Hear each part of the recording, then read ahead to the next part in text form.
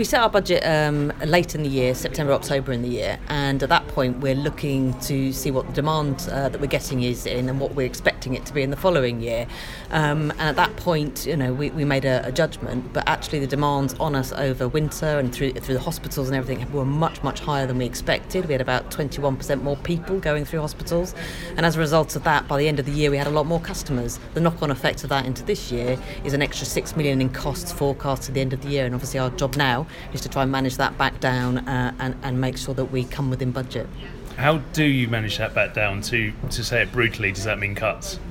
No, it doesn't mean cuts. It means doing things differently. So part of our challenge is the sheer number of people going through hospitals, which is a challenge for us, challenge for them too. But it's about, can we stop people going in? Because we know once somebody's gone into hospital, they're far more likely to need expensive social care, and the longer they stay, the more likely that becomes.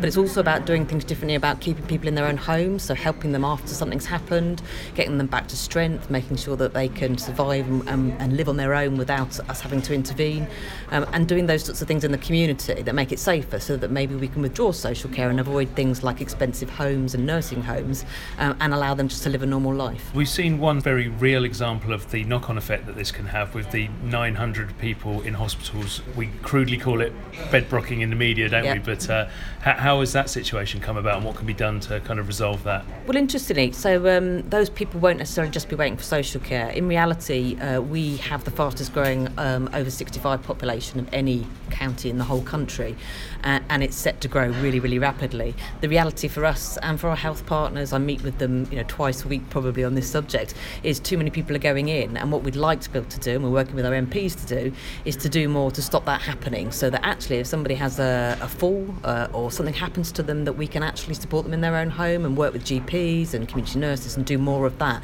That's the actual solution to this all. Obviously in the meantime what we're doing is trying to work really hard to reduce that 900 patients, and we don't want, if we have a bad winter, we need the space, so we do need to do that, and it's better for people if they're not in hospital. But in the longer term, what we really need to do is stop people going in the first place. You hinted about it there, talking about an ageing population, but broadly speaking, why is there such an increasing pressure on adult social care at the moment? Two things really. So as I said, we are fairly unique in terms of our older population. We do have this big demand, and we're forecast to grow about another 15,000 by 2022, which is huge actually compared to other counties and other areas. So it's that, but also those people are living much longer with more complex conditions, and we've got to be able to manage that. And that's not just about social care, that's about health and voluntary sector and all of us working together. The other side of things is we have far more younger people who've got learning disabilities or other issues, who are living with much more complex conditions, and they tend to also need a lot of care and support, and we broadly have about a 50-50 split actually of older people over 65 and those under with those kind of conditions. And I just kind of want to have one example of that, which chap, Mr. Ball, he's a case study, I don't think that's his real name, no. 32 years old, acquired brain injury, poor compliance, behavioural outbursts, wheelchair, and he needs 24-hour nursing care. Now that costs £83,000 per year just to treat Mr. Ball, and he's not uncommon, is he? No, sadly not. And in fact, acquired brain injuries are quite a challenge in the county, and so we're hoping to open a new centre actually in the beginning of 2021 that will deal specifically with that. But again, it's about rehabilitating these people and trying to support them as best they can to live normal lives. But it's just one example. We deal with people with acute mental health problems. We deal with a lot of younger adults, increasingly with autism and Asperger's and all those things, as well as the thing people know about, which is older people who are frail and need our support. And this is a natural. And this is a national situation, isn't it? It's not just Northamptonshire that's under these pressures. No, it's not. I meet regularly with the other DASs who sit around the East Midlands, and we're all under very, very similar pressures. A lot of them are in probably a slightly better position than me in the sense that they have far less savings. One of my neighbouring authorities, for example, only has 2.3 million savings to make this year, whereas we've got to make 23 million. So yes, we've got some unique challenges in one way, but the challenge of those populations and where the pressure's coming from is similar everywhere. This is the $1 million question, isn't it? But what is the solution of that for that?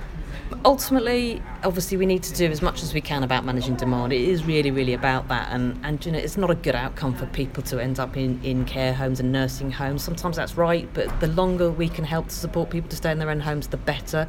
Yes, we've got to do some stuff with health, without a question. We've got to work better together to combine our resources, to do sort of things in a more integrated way so that we can manage our combined money and staff better. But ultimately, it is a big challenge with an ageing population, and ultimately we have to find ways to either free funds by doing more in demand management or ideally get some more income into the services. Most of that was the answer the government would like you to give. The very last bit, get some more money in, is perhaps the other side of that argument. Does this just actually need more money coming in from central government? With our profile of the population, then ultimately, yes. I mean, we actually, a huge amount, people don't realise, we actually have about 53 million of income that comes in from clients already who contribute towards their care. But what we're seeing increasingly is as those people get older and they hit a threshold below which they don't have to pay for their care, and we do, increasingly those numbers are going up, and so that's ending up back on social services, and the longer they live, which is great news, the more costs we've got to face.